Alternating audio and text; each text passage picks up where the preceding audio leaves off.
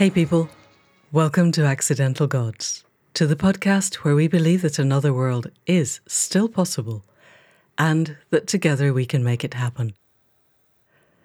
I'm Amanda Scott, your host at this place on the web where art meets activism, politics meets philosophy, and science meets spirituality, all in the service of conscious evolution and increasingly in finding a way through to a future that we would be proud to leave to the generations that follow us. And just before I introduce this episode's guest, just to say that Throughtopia is live. I will put a link in the show notes. And please, we've had a number of people writing to say they're right at the beginning of their writing process. And is it okay to come? And yes, absolutely. We would be delighted to have people right at the beginning of their writing process, because you don't have the constraints that some of us who've been at it for decades have inbuilt and are going to have to undo. If you're beginning fresh, you might be the one that writes the book or the poem or the song or the script or whatever else that changes the world. So please, if you've been having doubts, don't let that be the limiting factor. So head off to throughtopia.life and you'll find all the details there. And so, on to my guest for this week. Dave Johnson began his career as a trial lawyer in the courtrooms of Miami. After a decade, he returned to Stanford to study design and tech and environmental law. He has worked for a number of very well-known Silicon Valley companies, including Apple and Google. But he has an increased focus now on teaching, first at the Stanford Law School and then at the Hasso-Plattner Institute for Design, also known as the D School.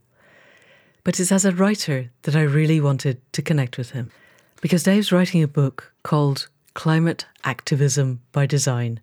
And if that isn't right up the street of this podcast, then I don't know what is.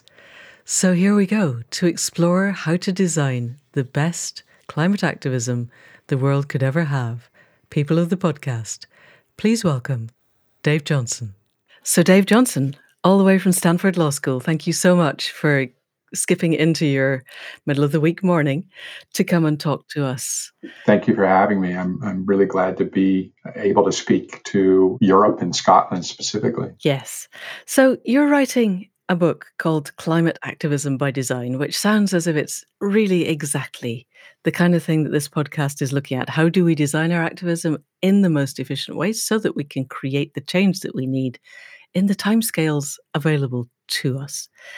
And yet, you're also teaching at the Stanford Law School. So how does a lawyer, a trained lawyer, and you have been at the bar as far as I can tell, the American equivalent, how do you end up writing a climate action book when over here most of our climate activists are on the line to being arrested quite quickly when the government changes the law? I might find myself arrested quite quickly too. Long story short, I practiced law for 30 some years. The first 10 years was in Miami, Florida, and then I came to Stanford to do a second degree, actually. And I fell into the space. The space I was interested in was environmental law, domestic and international. And I started to migrate towards international and climate change. And I mean, this is back in the middle 90s. And finished the degree, did a thesis on modeling policy. And I can come back to that later, but that's the big picture, modeling policy design for environmental treaties. And I left that behind, went back to work because that's what you have to do after you've been in school for a while. So you have to go back to work. Had a nice run in Silicon Valley. I'm happy with that.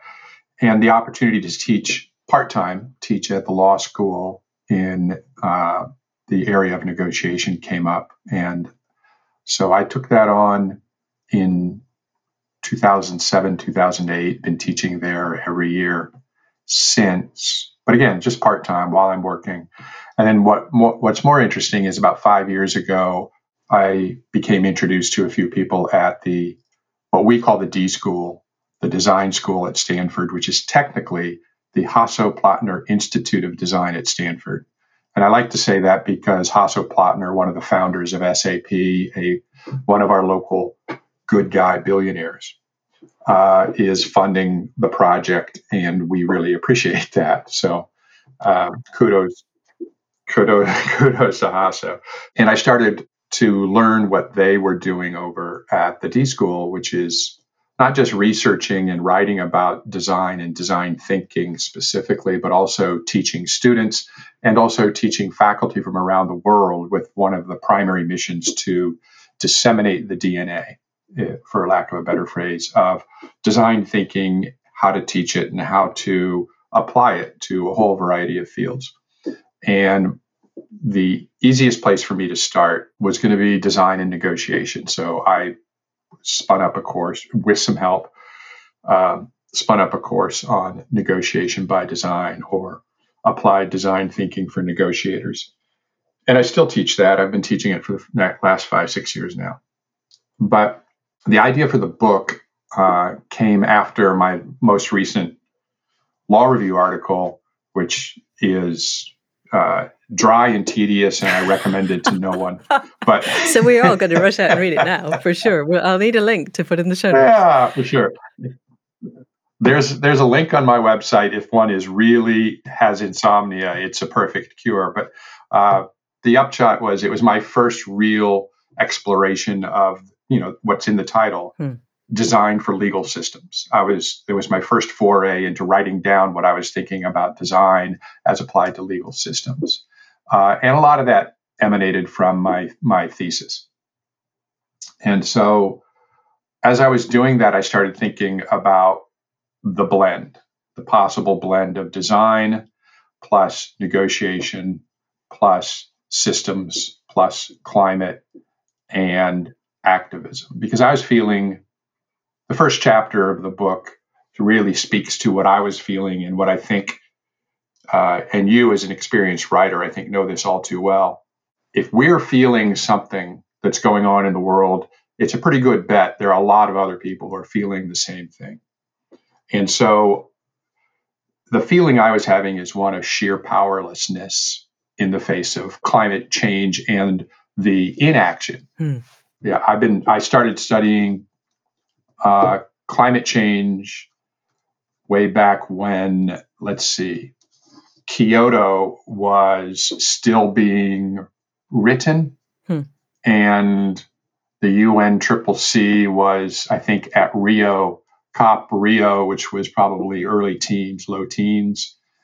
And I think the second FAR had come out, and we're now on the sixth FAR. We're now past Glasgow to COP26.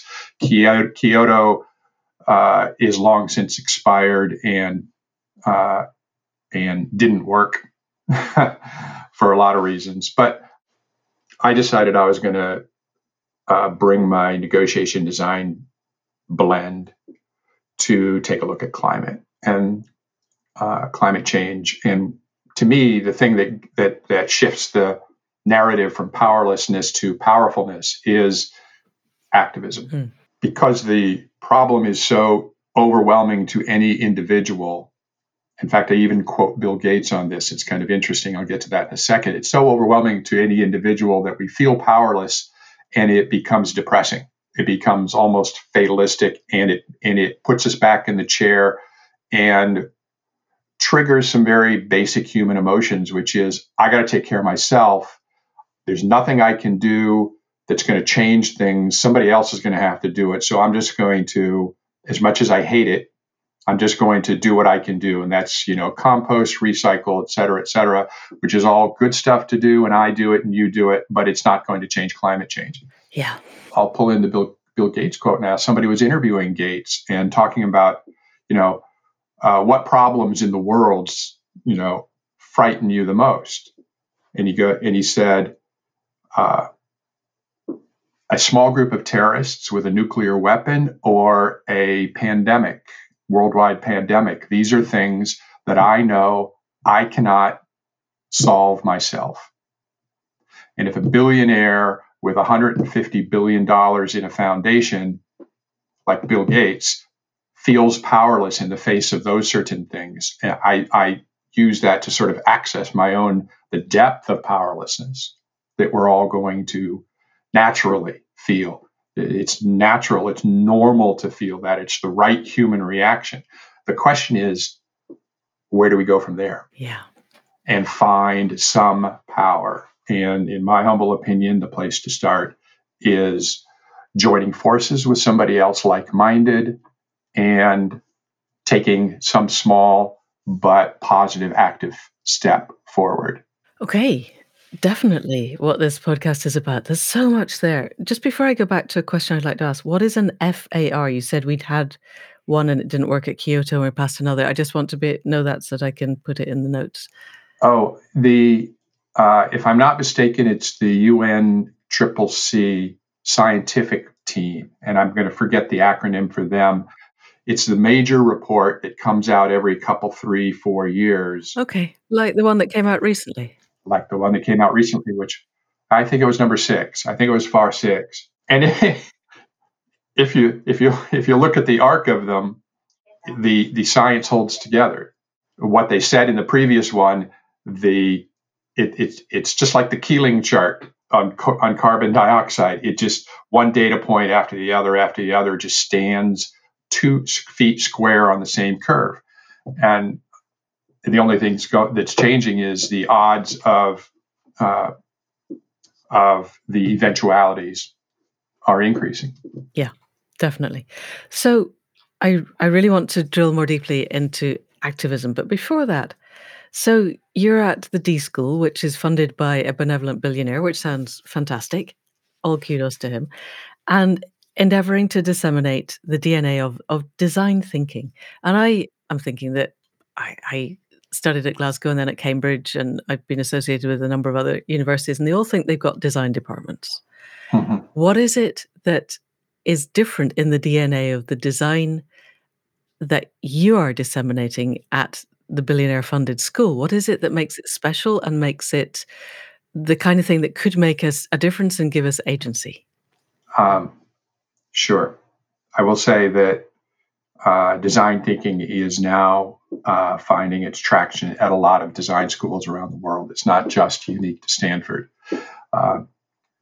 Basically, design is the larger term. This is where I like to start. Design is the larger term for the act of making something, whether it's tangible or intangible, in a sort of programmatic or systematized way that solves the problem at hand and produces the optimal product or non-tangible, intangible system or concept or idea, program, etc. So we've had design for a long, long time, and design, even at Stanford, the D School emanated from the engineering department and was solely dedicated to designing products. Right. You know, they worked on the mouse, they worked on keyboards, they worked on all manner of tech products and the haptics, et cetera, et cetera. Design thinking is I won't say it's a subset of the design. I like to think of it as sort of the creative motor for design. Design thinking has always been there. So it's not anything that's been invented at any design school anywhere. It's just been coalesced by academics and by designers into a subset of study and work. And design thinking is the way that good designers accomplish what they do. And there's a way to break it down.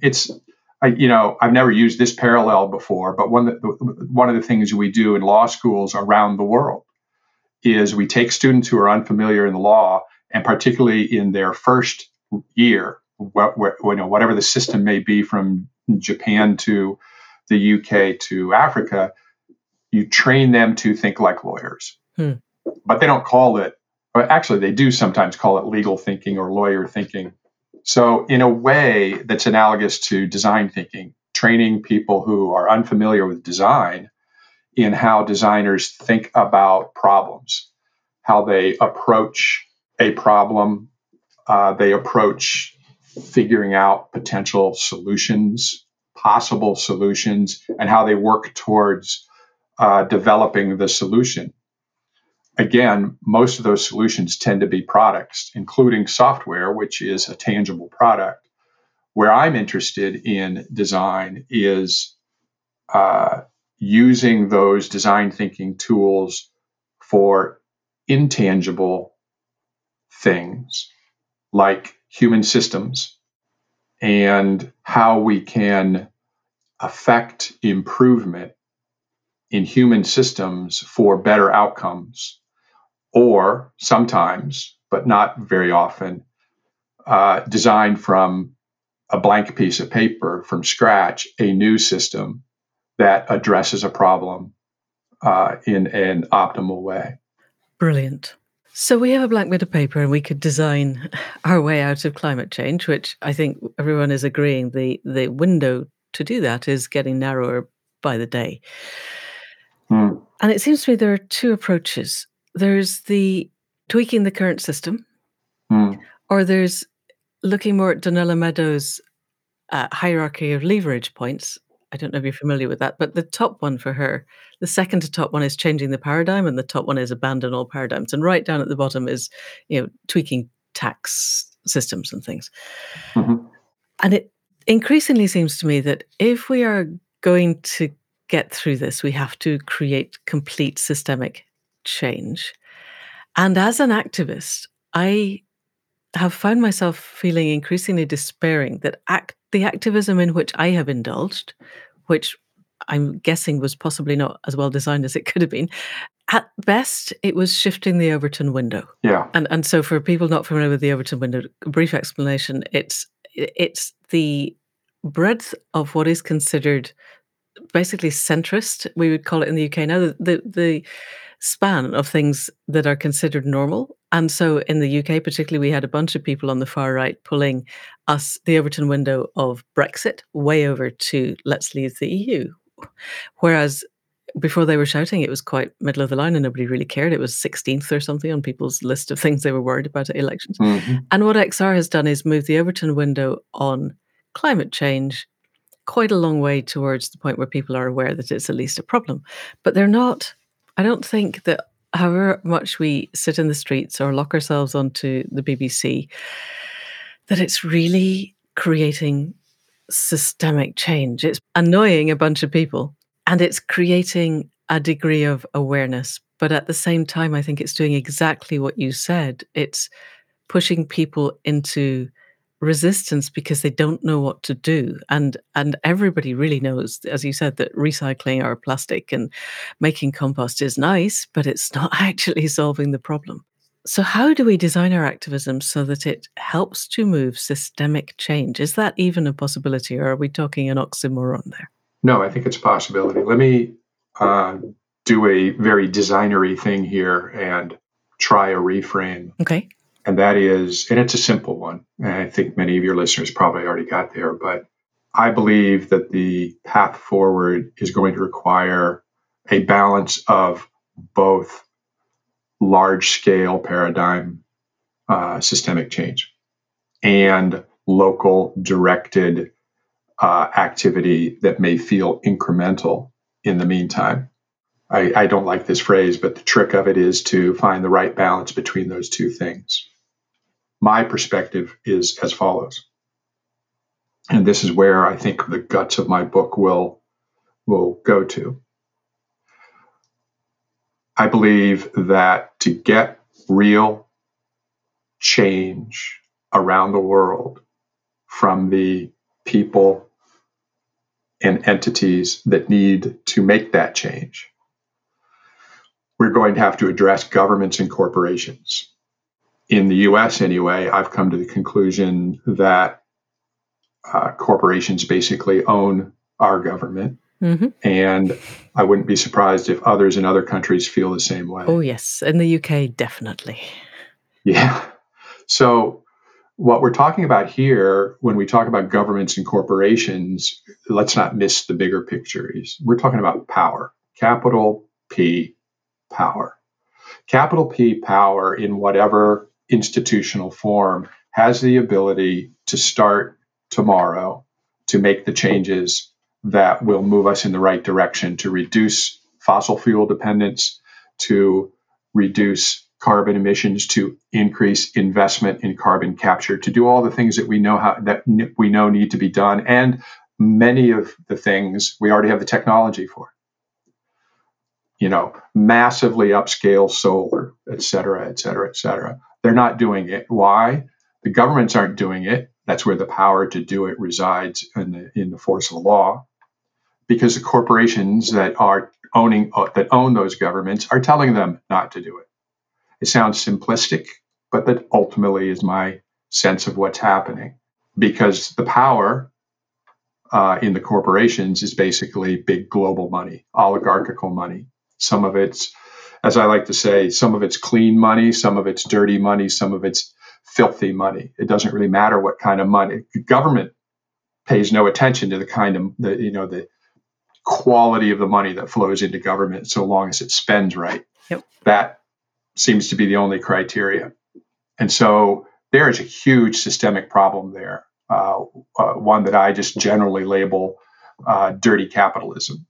One of my big bugaboos about dirty capitalism is that forever, I mean, for the last 50, 100 years, capitalism and the economists that help design, create, run, guide that capitalism have permitted corporations to basically treat Earth as a free garbage dump.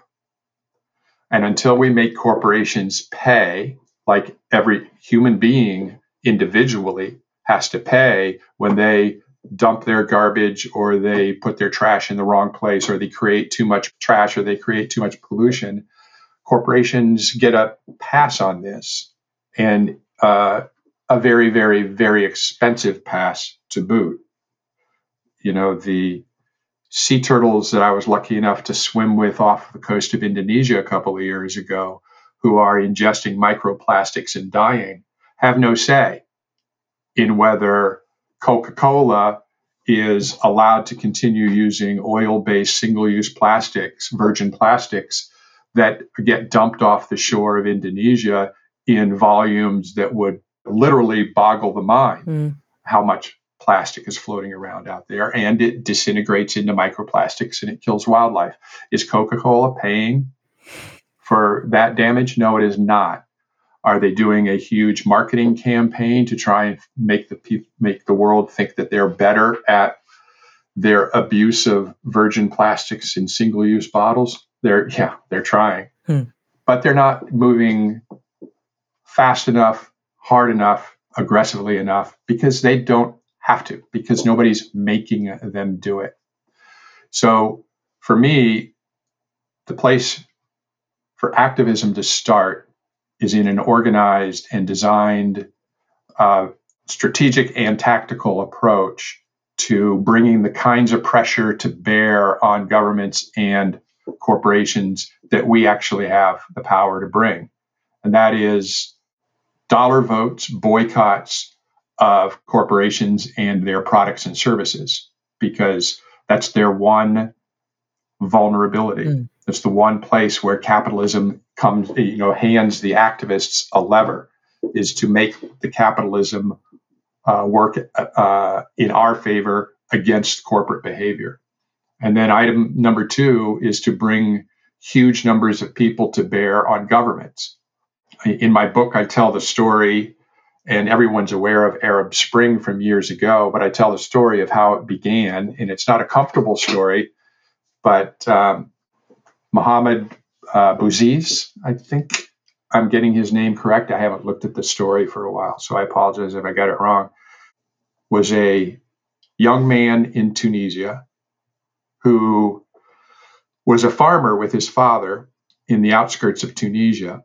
And his father was trying to do better with his little plot of land as a farmer. He went to the bank to borrow the money to do irrigation on his farm, and it didn't work well enough for him to be able to pay off the loan. The bank took the farm. So Muhammad was left to try and make money in the streets as a vendor of fruits and vegetables. He had to borrow from basically a street lender enough money to acquire the fruits and vegetables to go out and sell that day and hopefully pocket some cash and pay off the street lender at the same time. That's how it worked. And he was 24, 25. And bear in mind, it was well known that Muhammad was actually wanting to go to college, but he had to help with the farm because his father fell ill back when they still had the farm. And so he got, by forces beyond him, diverted into a life that was not education, but labor. And bless his heart, that's what he had to do for the family. So, corruption being a problem in Tunisia, he fell victim, and the police harassed him to a point that they claimed he couldn't sell the vegetables on the street without a proper permit, which was basically a bribe shakedown. He didn't have the money for it, so they took his wheelbarrow, his scales, and all his fruit away from him. Fairly desperate and despondent, he went to the local governor of the region and asked for a meeting to just try and get his stuff back. He wasn't even given a meeting. So he went out into the middle of the street, doused himself in gasoline, and lit himself on fire. He died from self-immolation, but that single act triggered a countrywide protest in Tunisia, which succeeded in 2 weeks' time, throwing out the dictator of 23 years of Tunisia to make him flee the country. This is the part of the story I think is really important to remember, which is it's not just a democracy and the power of the vote that allows us to change leadership, change the law. This was a iron-fisted dictator who had initially been voted into office and then managed to hold office, likely illegally, and that to some Americans may sound familiar. And the power of the people in the streets was enough to send a dictator fleeing for his life to Paris. And that event spread to 11 other Arab nations, which became the Arab Spring. And other dictators were ousted, other governments were forced to reconstitute, etc., all based on one man's act, who unfortunately had to give his life and unfortunately didn't get to see the fruits of the power that he unleashed. So the power is there within the people collectively to do amazing things with respect to government as well as corporations. So rather than them be accidental, one-off, ad hoc, sort of random acts that trigger action, I would like to think that all of us of a like mind can work in a more designed, strategic way to increase the odds that any one activist or group of activists can trigger a similar kind of tectonic shift. So how do we bring the people together? Because I remember reading Bill Gates' book, and I'm really interested that he was worried about a small group of terrorists with a nuclear bomb or a pandemic, and he wasn't terrified by climate change. But he does. His book clearly is, he does get it. I think a lot of his solutions are very technocratic. But at the back, when he says he has a list of 10 things that ordinary people can do, and right at the top is get involved in politics, which is essentially, create political actions, create activist movements. Mm-hmm. And over here we have Extinction Rebellion, Mm-hmm. which has been endeavoring to do just that.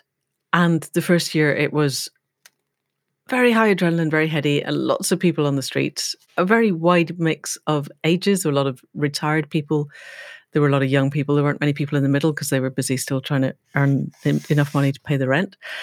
But the people who either didn't have a rent yet or had kind of paid it all off were out there. And what we saw was a very powerful backlash by the corporate media, who are funded by billionaires, and the right wing of the political parties, to the point where the current Conservative Party is pushing a bill through Parliament now, which will give them the power to arrest people on suspicion of being a member of XR and then lock them up for a considerable length of time, many years. So how do we get, because it's still, we still technically have government by consent. We still have policing by consent. If, 10, 15, 20 million of us got onto the streets, then it would be very hard to lock that many people up. But even at the height of XR, we had, I think there were 10,000 of us in Trafalgar Square, and that there'd been a long build up to that, and I doubt we'll ever get that many again because the police are a bit wise to that. How do we create enough interest? How do we design a structure that brings enough people on board when the economic system is in the process of collapsing and people are more and more afraid of how they're going to pay the bills that are escalating rapidly? How do we give them the vision for this to become the thing that they are prepared to risk their life and liberty for? Great question. I don't have a ready answer because this is the problem that I'm working on, I guess, as the guts of part of the guts of the book. But I'll say this: part one, piece one, is networking and scale amongst us. Part two is small modules of networked activists who are linked to other small modules of activists who then develop strategies to use their activism in a specific way. So 10,000, 50,000 people in one place may be the right answer in some instances, or it may be 5,000 people at 10 different places at the same time. Yeah, okay. With using technology as a sort of command and control for the activists, and I mean C&C loosely, whereby people can be moved around as the police activity is tracked. This is something that we learned at the what's called the Battle in Seattle. I don't know if you're familiar. Nope. Tell us more. In I want to say the late 90s. Oh, is this part of the Occupy movement? I'm going to get the Occupy was mostly East Coast, mostly Wall Street. There was a WTO meeting planned for Seattle. For some reason, the 99 is the year that comes to mind, but I could be off on that. That's just a guess. But just Google Battle in Seattle. And in advance, in the full year in advance of the conference actually beginning, activists descended on Seattle, which is a fairly liberal city in its own right, and developed some organically developed groups from all over. They probably were coming into Seattle and developed some interesting alliances. One of them being labor, the truck drivers union, and the Green Turtle Society. For some reason or another, they developed an affinity and put their minds and their bodies together to do this or that or the other. And what happened is a sort of self leadership arose and emerged from within the disparate groups of activists on site. It turned violent, which is unfortunate because when it turns violent, that shifts the default leverage over to power, shifts the leverage over to police and government because they always have the justification to crack down on violence. So nonviolence really has to be the pathway to prevent giving the police the justification in the eyes of the public to bring violence upon violence. So I consider Seattle to be a singular example of how activists can work in a way that used to be a catchphrase in Silicon Valley, that in a way that is highly aligned and loosely coupled. Sounds good. And social media was the way that they did it. And of course, we know social media, particularly Twitter, was central to some of the things that happened in Arab Spring. And the social media is only getting better for these kinds of purposes. Is it not also getting more obviously controlled by state power, though? I think they weren't listening in on Twitter to quite the same extent that they are now. Yeah, maybe not. They may have been caught by surprise. And, now we're going to talk about the encryption issues and the end-to-end encryption that was the enormous power of WhatsApp. And then you find out that Mark, Sheryl, Facebook, and Meta, all, the agglomeration of, I can't use the word on your show, that they have now purchased WhatsApp, and who knows whether the end-to-end encryption is still valid. I know Apple's encryption on their phones is still fairly intact, and they have fought the government very, very hard on maintaining encryption, except for cases literally of terrorism. And so I'm still in the early stages of developing my real on the ground thinking about this issue. But again, my belief is that activists working as nimble groups of relatively small modules can aggregate and disaggregate in ways that can be strategic and be effective, and yet avoid giving the big P power, whether it's corporate or government, the kind of justification they need to crack down. I don't know if the laws of long-term arrest for being a member of XR will last. In the U.S., in Florida, in the U.S., they are passing laws left, right, and center that are intended to literally allow the police in any demonstration to just arrest the liberals. All right. How are they going to identify you? They're the ones that don't have their heads shaved and Nazi tattoos all over their arms.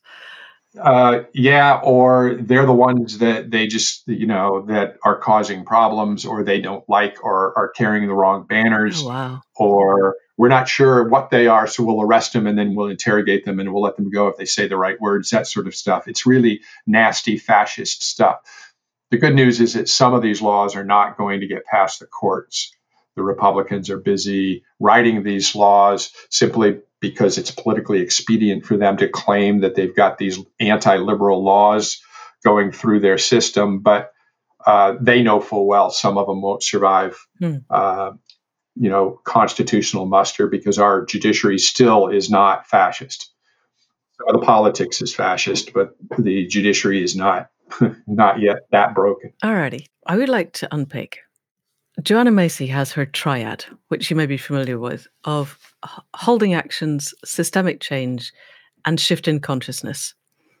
And this arises out of her Buddhist model. But it seems to me that the activism that we're discussing at the moment is in the holding actions. And unless we can offer systemic change and shifting consciousness, we haven't got the other two legs of our three-legged stool. And that the corporations are run by people who don't function the same way you and I do. I just read today on Twitter at the time of recording that Jeff Bezos just had a very old, beautiful, and architecturally amazing bridge removed in Holland so that his £500 million super yacht could go up a particular river. And the Dutch did this because that amount of money can buy anything. And that when you've got that amount of money, normal human constraints just don't apply. And it is the case, as far as I can tell, across the Western world, that governments have been captured by the corporations or the banks, or there's probably not a huge amount of division between the corporations and the banks just now. And so unless the greater mass of the body politic really begins to shift, they're just going to ignore us. And exactly as you just said, we've got Republicans and Democrats on your side of the water. We've got two political parties that seem pretty much indivisible on our side of the water.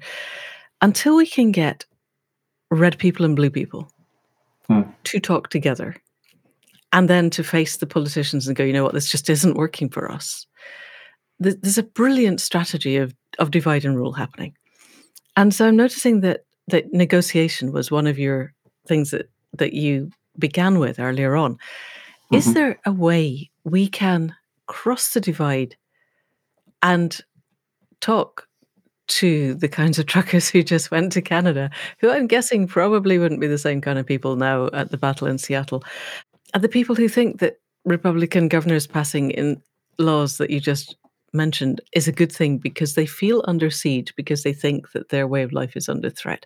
How do we negotiate with people who believe things differently to us to get to the point where the impending climate catastrophe is even on their radar? Yeah. So this is a question that comes up in negotiation in lots of different ways. But this, I think, in the politics space is the most extreme. And my general answer, and as specific to this, is there's a certain number or type of person who you cannot really negotiate with because, and the extreme would be somebody who's in a cult, somebody whose belief system has been so co-opted, however, whatever the mechanism. So the Q people in the States, that seems a pretty interesting cult. Yeah, and perhaps the hardcore Trumpists who may or may not be fully on board with Q. It's hard to even know if there's a difference there. But somebody who's at that degree of hysteria or psychosis is you can't negotiate with that person because they're not operating in the same reality. And that's, in my view, it's sad, but it's okay for our purposes. We can leave that extreme set of people to the side. They're not that large of a population. Politically, on the other end of the problematic spectrum are what I would say independents, reasonable Republicans who are just fighting for their lives because they've either been co-opted, leveraged, or they're just too scared to lose their political power to speak out. Those people can be negotiated with, and I'll come back to those in a minute. The people in the middle is the one that's probably the largest of the three populations within that subpopulation, and those are the ones who we can't allow them all to be free riders on our efforts, although initially we may have to begin our efforts and allow them to free ride as it were, or just stand on the side. But at some point, they need to be brought aboard. And the traditional negotiation approach is to do a deep dive to find out what their real interests are. With the cultists, you can't find that out because they don't even know what their interest is. But the Trumpists, let's say, the hardcore right that still supports Donald Trump in our country, for example, we need to do a better job. And to me, it's kind of surprising that we being the liberal or the Democratic Party, haven't figured out what 2 or 3 things do they really want as a population, because they have to want something. There's something that they want other than what they've been told they want, which is, quote, owning the libs, right? That's just a feel good, that's just dessert. That's just, licking the icing spoon. What do they really want? They want a better life. They want to be respected. They want this, that, and the other. We have to find out what that is, because the only way you get somebody on board is with a shared interest. And that means finding out what they want and figuring out a way that your program, your process, your approach can give them that in exchange for their quote unquote coming on board. It's really a simplistic description of some more sophisticated negotiation, but what we haven't done yet, we're not even to a point where we can implement that yet politically in the States, because the Democrats have done a poor job of really finding out what it is I'll call them the radical right really wants. I don't know anything about UK politics, but I'm not sure that the bulk of the population of the UK wanted Brexit. No. And yet it happened. So why is that? Why do people... Because we have a democratic system that is broken.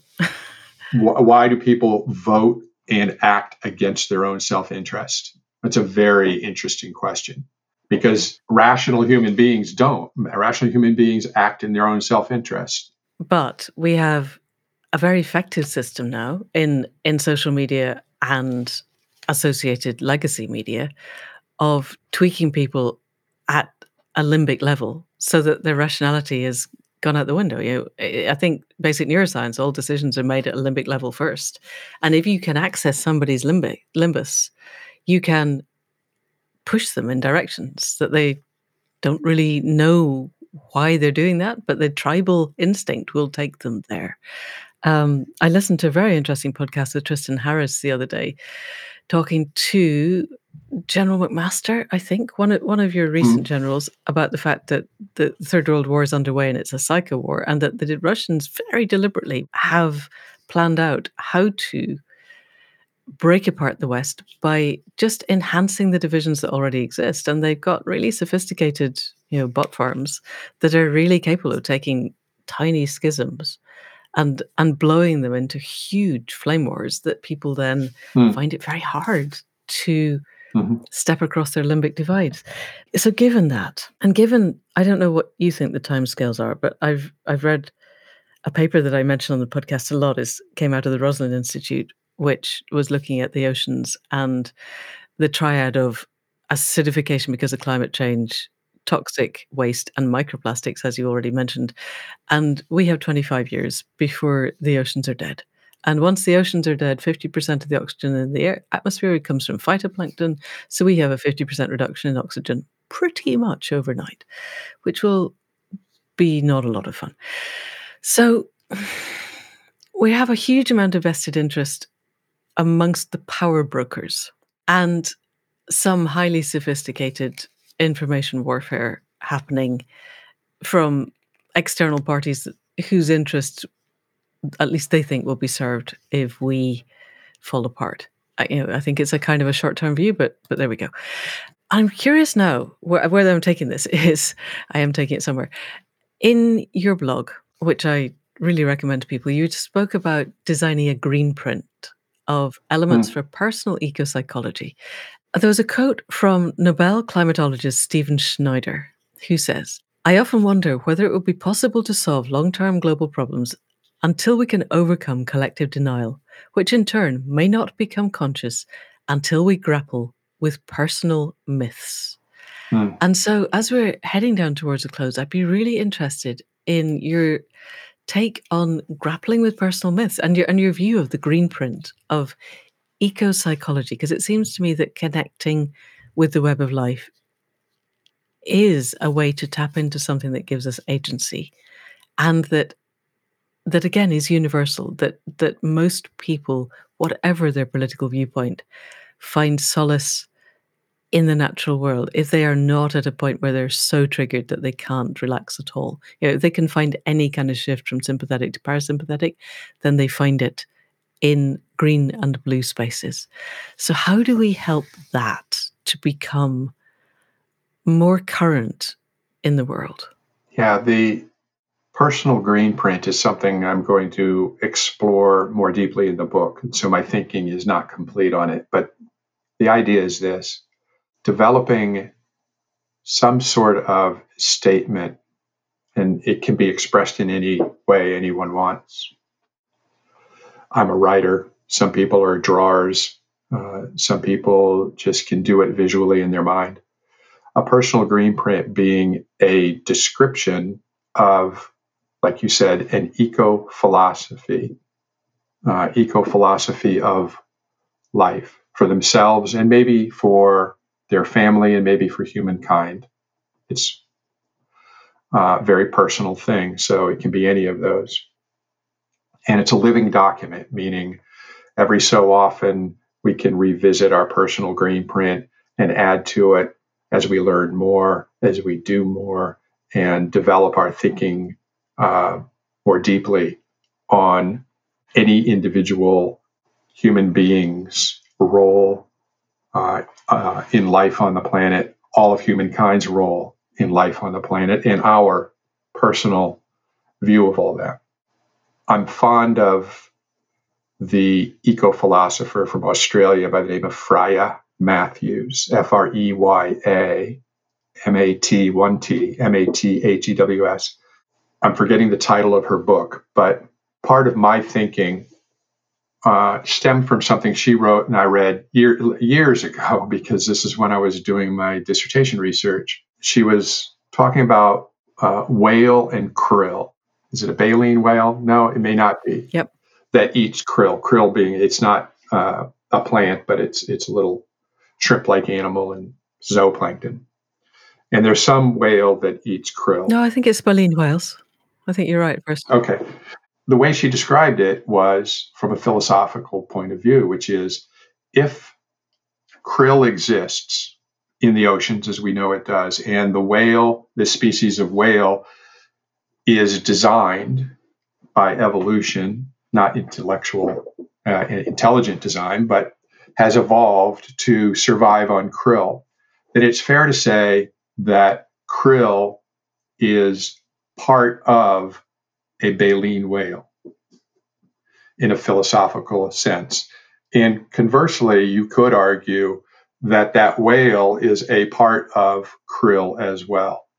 And she extrapolates from this very simple relationship, and you could expand it quickly to symbiotic relationships that exist all over the oceans, to the idea not just life is interconnected, because we can all understand that idea, but at a much deeper philosophical level, and you can visualize some sort of connectivity image, if you like, but all of life is so intertwined that our narrative, our eco-philosophical personal green print must incorporate the idea that when I look outside my window at the redwoods right now, that those trees and the oxygen, but also the chemicals that they release into the atmosphere on a daily basis are part of my existence. Those trees are part of me in a very fundamental way, in the same way that my left foot is part of me. And when you start reframing the way we fit individually in the world, you then necessarily start reframing how groups of individuals fit in the world, and thus how whole societies. That's just straight logic, extension of logic. So once it's an individual has a personal green print that incorporates this idea of being a part of other life in the world, and human beings, clearly everything we eat and all the water that we drink is very much a part of us. And so I like the idea of encouraging people to come up with a personal green print because it has a lot of benefits. For me, the two are the one that I just described, which is it causes them to realize that they are so connected at a deep philosophical level than just a intellectual level. And the other is we start, hopefully, getting people, more and more people, to share this idea of a personal green print, expand the number of people who have a personal green print, and thereby reframe their thinking about their role in the world via their own personal narrative. And they're more likely at that point, I think, then to be amenable to a larger narrative of a society or smaller society, a group of activists who share that narrative.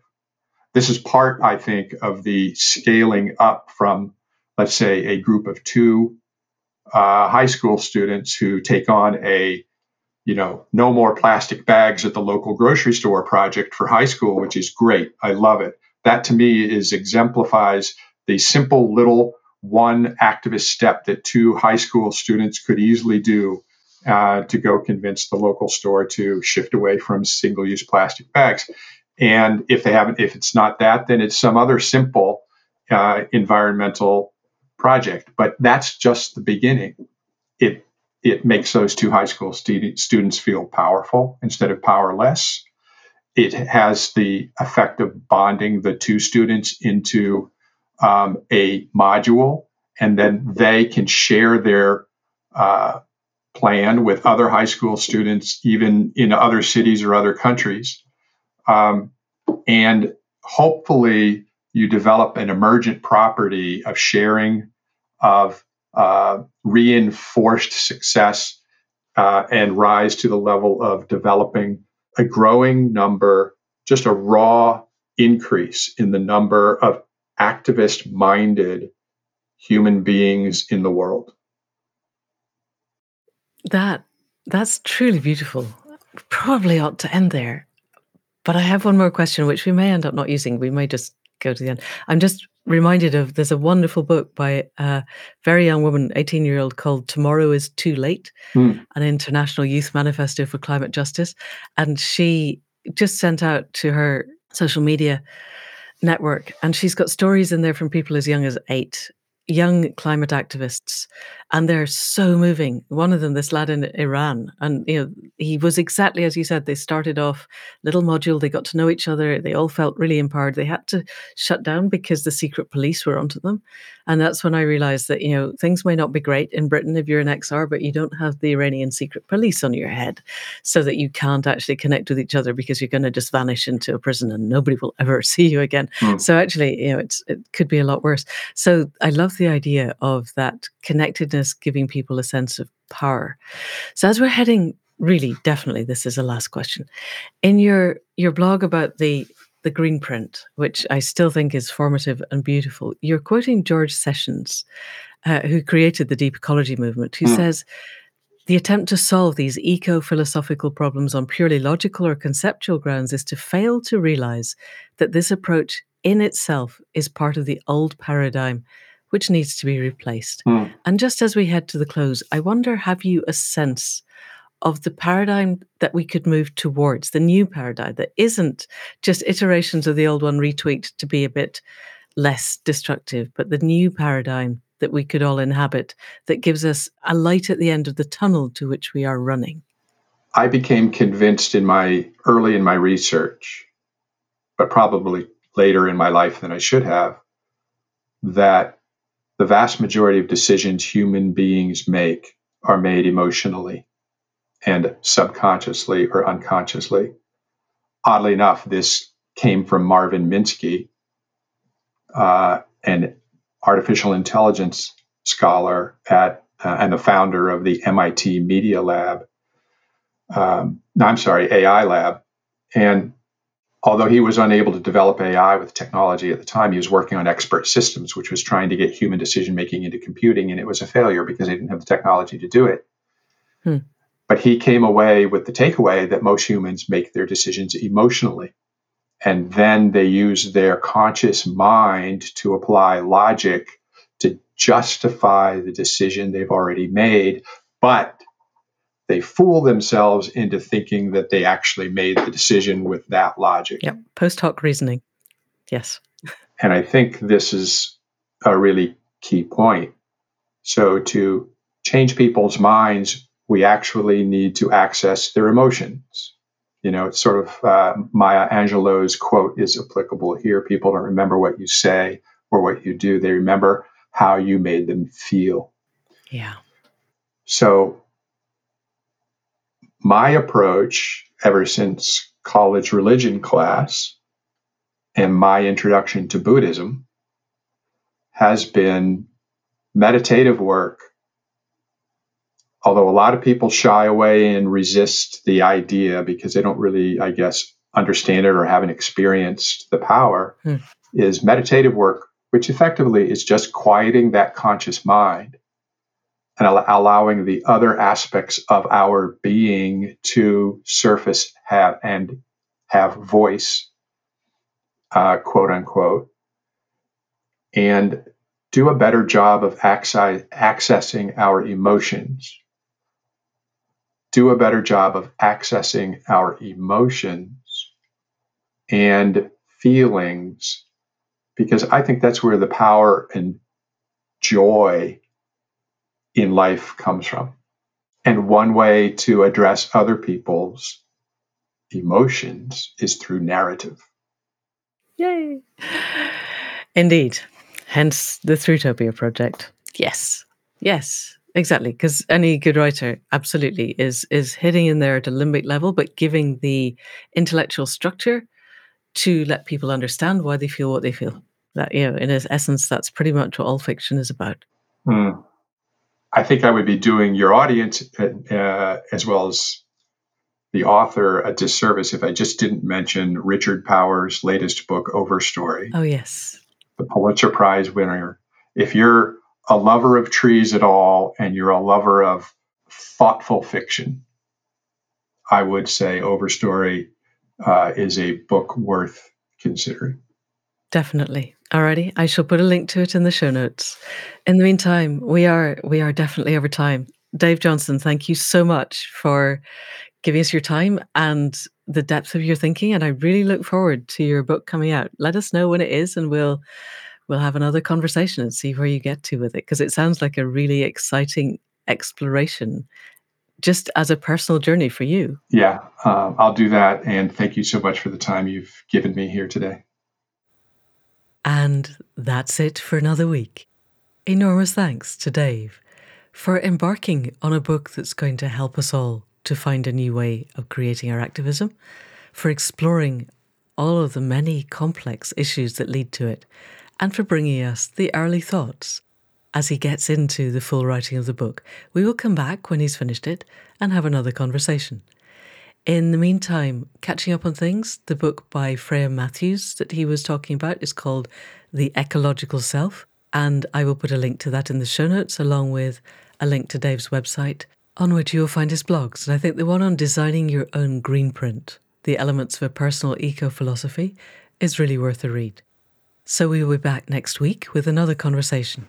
And in the meantime, thanks to Kara C for the music at the head and foot and for the sound production.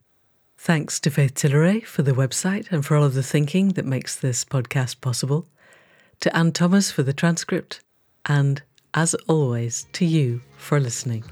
If you know of anybody else that wants to be part of the transformative activism of the world, then please do send them this link.